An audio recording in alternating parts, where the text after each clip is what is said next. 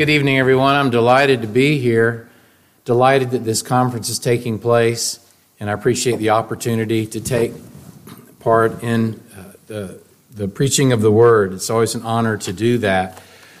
Boyd asked me to speak on kingdom victory from Revelation 21 and 22, and so what I'm going to do is begin in just a minute by reading the first few verses of Revelation 21, but then through the message I'll pull some more verses from those two chapters. But let me say this by way of introduction. Many people believe, including many Christians, that when they die, that they'll go to be with the Lord, and then that will be the final eternal existence from that point on. But Scripture teaches us something different. Now, we'll say, certainly we do believe, as the Bible teaches, that when a believer dies, that he or she goes to be in the immediate presence of the Lord. Hallelujah, that's wonderful. At the same time, this is not the final destiny of God's blood-bought children.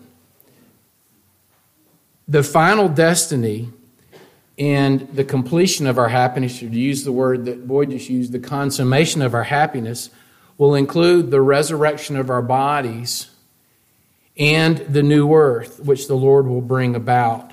And on this new earth, we'll have life in its absolute fullness. And there are many attributes about this life and about the new earth that we will consider tonight. But first, I will read Revelation 21, verses 1 through 3. Hear the word of the Lord. Then I saw a new heaven and a new earth, for the first heaven and the first earth had passed away, and there was no longer any sea. I saw the holy city, the new Jerusalem, coming down out of heaven from God, prepared as a bride, beautifully dressed for her husband. And I heard a loud voice from the throne saying, "Now the dwelling of God is with men, and he will live with them. They will be his people, and God himself will be with them and be their God." Father, would you be pleased to bless the hearing of your word tonight, that we might not be built up in arrogance or just in knowledge, but built up in love of God and love of neighbor. And may our aspirations for the life and consummation ahead be all the greater. And we pray this in Jesus' name. Amen. I've got a lot of points tonight, but I'll just jump right in. The first one is this, dear friends. In the final state, and by the way, I do want to give a recognition. I used a lot for this sermon information from Berkhoff's Systematic Theology and a book called The Bible in the Future by A.A. Hoekema. So I just want to give credit where credit's due. First point is this.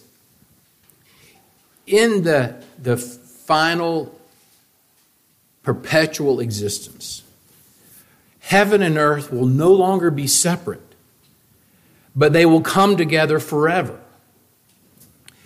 Now, presently, heaven and earth, of course, are both real places, but they are separate. Scripture clearly teaches heaven as a real place, but it's separate from earth. Jesus taught his disciples to pray, saying, "Our Father who art in heaven." The Father is in heaven.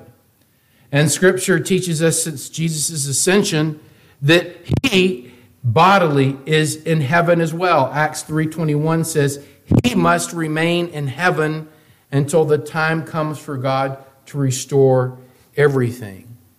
The Father is there, the Son is there.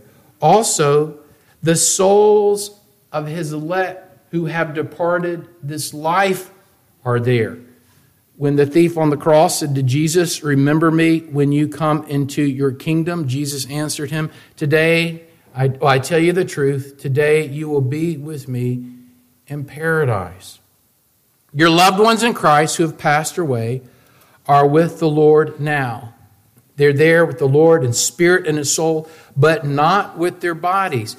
We buried their bodies. Their bodies have turned to dust. Heaven is a real place, but it's separate from earth. Now, except for the extreme existentialists, I think we would all agree that earth is a real place, and it's also separate from heaven. Genesis 1:1, in the beginning, God created the heavens and the earth. Colossians 1:16 tells us that by Christ, all things were created, both in the heavens and on earth. And we're so blessed that as Scripture teaches us that the invisible qualities of God are seen by what has been made. We're blessed that the Holy Spirit has come to dwell into the life of the believer. Scripture says, in God we live and move and have our being. And so in a real sense, the kingdom of heaven is among us. Nevertheless, the unveiled presence of God and the bodily presence of Christ and the souls of the departed faithful are not here. Earth is a real place, but it's separate from heaven. And furthermore, this current earth, which is separate from heaven, will be destroyed by fire. Peter writes in 2 Peter 3, verse 10, but the day of the Lord will come like a thief. The heavens will disappear with a roar. The elements will be destroyed by fire, and the earth and everything in it will be laid bare. The psalmist talks about that it will perish. It will wear out like a garment, that it will be discarded. Now, by the way, the question is raised sometimes of whether when the Lord creates this new world, whether it will be an entirely new creation, ex nihilo, out of matter that never existed before, or whether that new world will be a renewal of the present creation. And I don't think we have to solve that. People fall to both sides on the issue, but I'll just say, I tend to favor the idea that the present earth will be purified and renewed as part of that redemptive plan. In Romans chapter 8, Paul says, the anxious longing of the creation waits eagerly for the revealing of the sons of God, that the creation itself will also be set free from its slavery to corruption. And the whole creation groans and suffers the pains of childbirth. So you have this sense of anticipation of creation to be set free from the curse of sin that's come upon it. But after the destruction of the earth, after the great judgment, after the devil and his angels, and after the disobedient are thrown into the lake of fire, Scripture promises that God is going to create a new heaven and an earth that will no longer be separate. Peter writes this in 2 Peter 3:13. But in keeping with this promise, we are looking forward to a new heaven and a new earth. The what? The home of righteousness. And that's what we just read about in Revelation 21, verses 1 through 3. Then I saw a new heaven and a new earth. So that's the first point of many. Buckle your seatbelts. Heaven and earth will no longer be separate. They will come together forever. Second point is this. And the rest of it's going to be talking about what's that experience going to be in that heaven and earth together forever combination. Number 2 point. We will have abounding, unfettered communion with God. Now, Adam's sin fractured their communion with God. God came into the garden, Adam and Eve hid. But in the new heaven and new earth, we'll have abounding, unfettered communion with God. Again, from Revelation 21, verse 3. Now the dwelling of God is with men, and he will live with them. They will be his people, and God himself will be with them and be their God. And you have also coming from Revelation chapter 21, verses 22 through 25 that describe it this way. I did not see a temple in the city, because the Lord God Almighty and the Lamb are its temple. The city does not need the sun or the moon to shine on it, for the glory of God gives it light, and the Lamb is its lamp. The nations will walk by its light, and the kings of the earth will bring their splendor into it. On no day will its gates ever be shut, for there will be no night there. People from all nations will be walking in the presence of God that illumines this new earth. Paul says it this way, "For now we see in a mirror dimly, but then face to face. Now I know in part, but then I will know fully, as I also have been fully known." 1 Corinthians 13:12. So, with this new creation being established, the new Jerusalem descends out of heaven from God, and the tabernacle of God is pitched among his people, and the righteous enter into it, into eternal joy.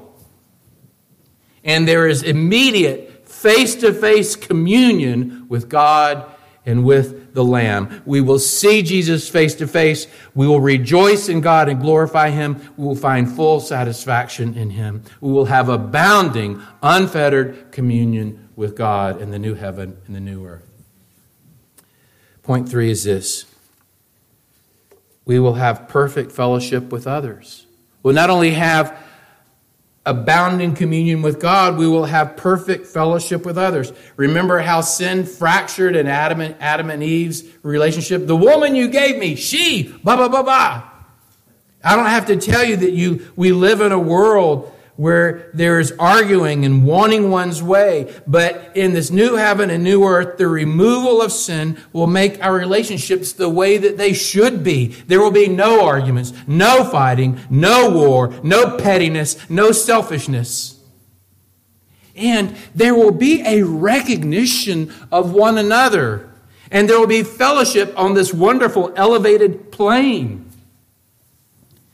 The Christians in Thessalonica were worried about what happened to their loved ones after they died. And Paul in 1 Thessalonians chapter 4 talks about the return of Christ. And he says this, "The dead in Christ will rise first. After that, we who are still alive and are left will be caught up together with them in the clouds to meet the Lord in the air. And so we will be with the Lord forever. Therefore, encourage each other with these words." He was telling the Thessalonians, be encouraged. You will be with and see your loved ones again. Jesus made this really interesting remark. "I tell you, use worldly wealth to gain friends for yourself, so that when it is gone, you'll be welcomed into eternal dwellings." And he's saying that the people to whom you have ministered in this life will welcome you into their rooms in our Father's house. Imagine the loved ones you'll see. My wife had a miscarriage early in our marriage, and I fully anticipate getting to see the child I've never seen. We'll get to see the saints of Scripture who are famous to us through the pages of Scripture. In Hebrews 11:10, we read that Abraham was looking for a city which has foundations, whose architect and builder is God. Cities have social interaction. We will sing together. We will enjoy this new life together. Point 4. Nations of people will live together in peace. Revelation 21, verses 23 through 26. Or at least I'll read 23 and 24. Well, we just talked about, I just read that it says the nations will walk by its light. The nations will walk by its light. And then let me read to you from Micah chapter 4, verses 1 and 2 to begin with.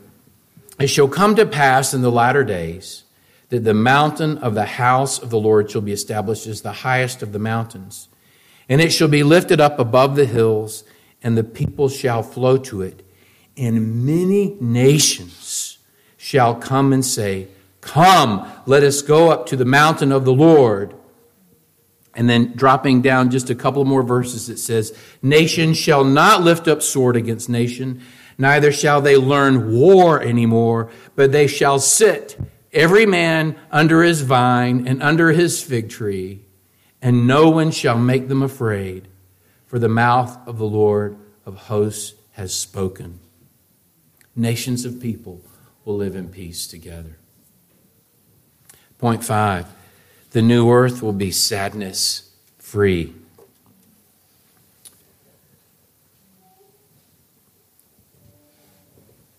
Just following the opening verses that I read, verses 1 through 3 of chapter 21 Revelation, we continue with 4 and 5, and it says this: He will wipe away every tear from their eyes, and there will no longer be any death. There will no longer be any mourning, that's mourning, or crying, or pain. The first things have passed away. And he who sits on the throne said, Behold, I'm making all things new. And he said, Write, for these words are faithful and true. No more dejection. You struggle with depression, it'll be gone. Anxiety, it'll be gone. Despair, gone. Heartache, gone. Sense of loss, gone. It will be sadness free.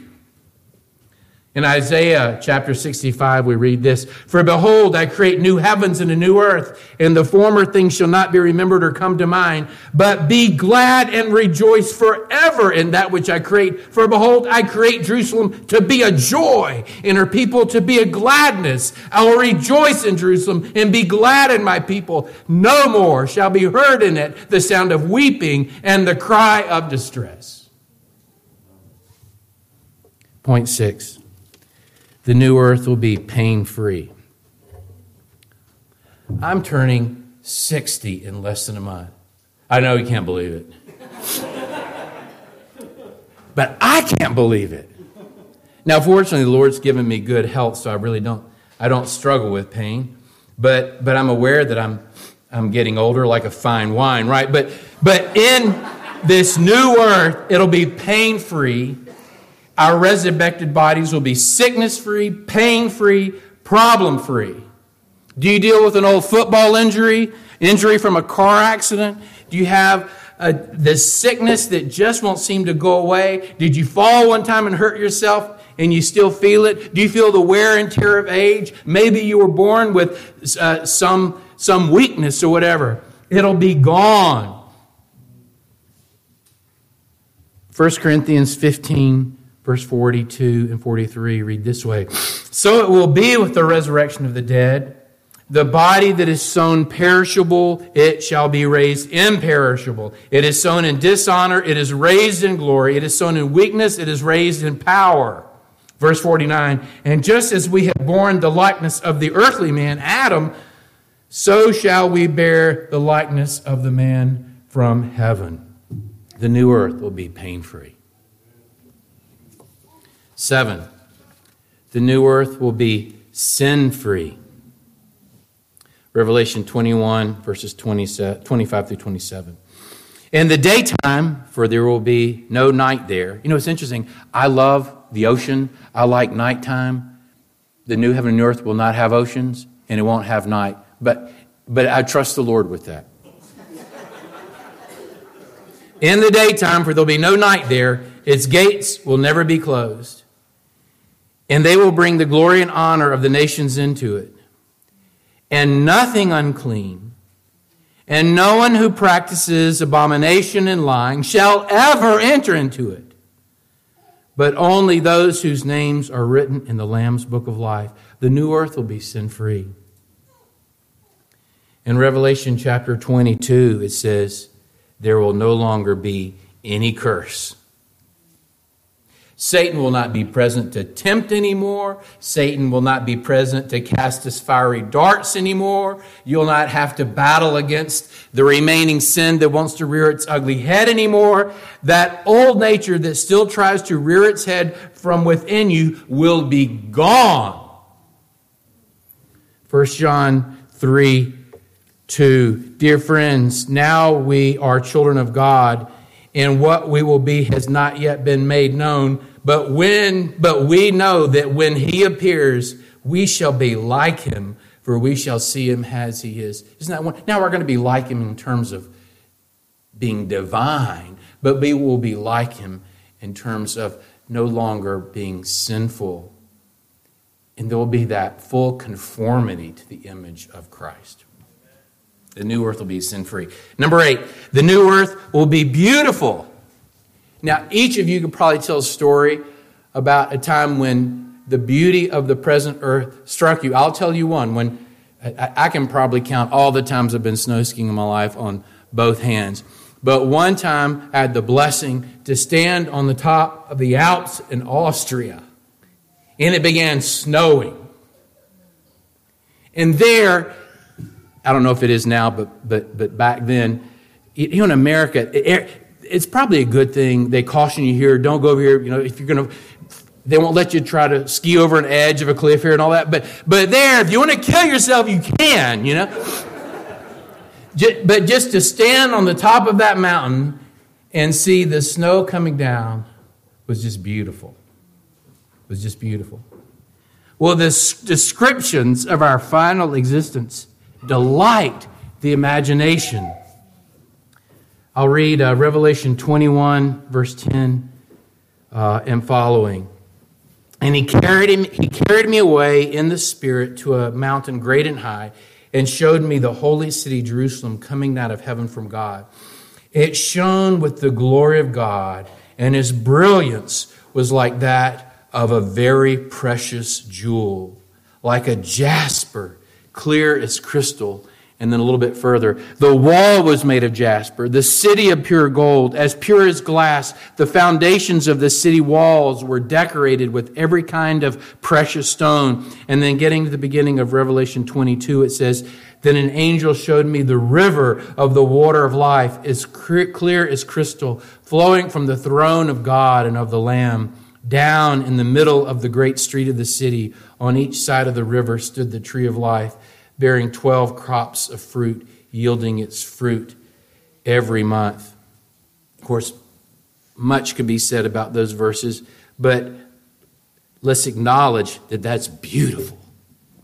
The new earth will be beautiful. Number 9, the new earth will be forever. Revelation 21:4, he will wipe away every tear from their eyes, and there will no longer be any death. Isaiah 55:13, instead of the thorn bush will grow the pine tree, instead of briars the myrtle will grow. This will be for the Lord's renown, for an everlasting sign which shall not be destroyed. Hebrews 12, we are receiving a kingdom that cannot be shaken. Matthew 25:46, the righteous go away to eternal life. And back to our 1 Thessalonians 4 passage, and so we will be with the Lord forever. Forever. I remember when I was in college, walking with a group of students down the street, and we were singing Amazing Grace for some reason. I can't say that we were particularly spiritually minded, but we were singing that. And we got the part when we've been there 10,000 years. I grew up Southern Baptist and then Presbyterian. I'd sung that song a lot, but it hit me. When we've been there 10,000 years, we have no less days to sing God's praise than when we first begun. It's forever. And eternal life is not just endless life, it is life in its fullness, with no imperfections, nothing to disturb, nothing to destroy, and it will be forever. Number 10, and I need to chew on this one some more. And I hope I got this. I think it's right because I'm quoting Scripture. I don't think I got this one from somebody I read. I may have come up with it myself. You check it, boy, because you better not broadcast this until it has gone past the elders. But we receive this final state not only as a gift, but as an inheritance. Now, I've lost both my parents. My mother was the second one to pass. She passed about 3 years ago. and both my parents died with Alzheimer's. But my mother, while she still had some ability to think and discern, sat down with my sister and picked out a piece of jewelry for my wife and for my 3 daughters. She personally selected 4 pieces of jewelry to go to my wife and to my 3 daughters. Now, for someone to have just given my daughters or given my wife those gifts would have been special. It would have been very special. But it's more than that. It's familial. It's an inheritance. And Scripture teaches us that we receive this as family, as adopted children, as inheritors. Romans 8:16 and 17. We are children of God, and if children, heirs also, heirs of God, fellow heirs with Christ. Hebrews 9:15. We who have been called receive the promise of eternal inheritance. Ephesians 1:11.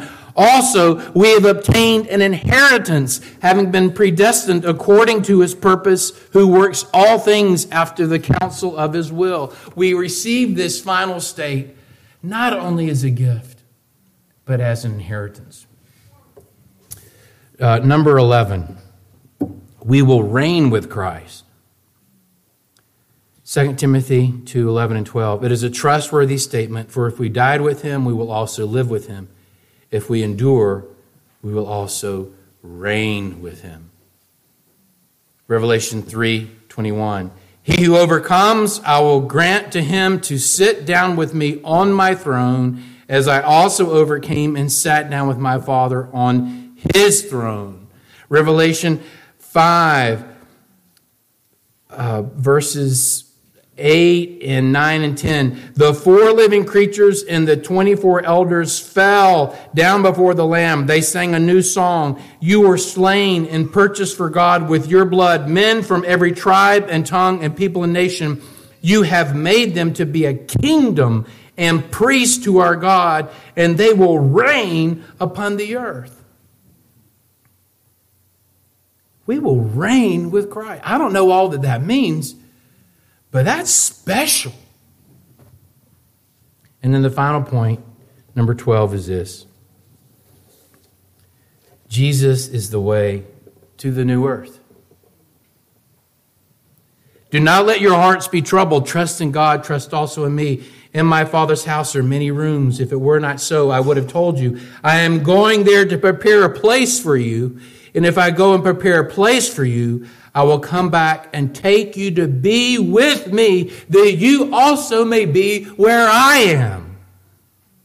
You know the way to the place where I'm going. Thomas said to him, Lord, we don't know where you are going, so how can we know the way?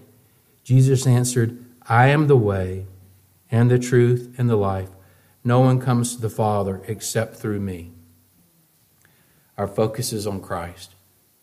If there's anyone here tonight who has not yet looked to Christ as the Savior, as the way, as the one who deals effectively with our sins, as the one who makes us co-heirs to receive the new heaven and new earth, I hope this will stimulate you. I would hope for any of us that the reality of hell should make us flee to Christ, would give us urgent compassion for those who don't know him.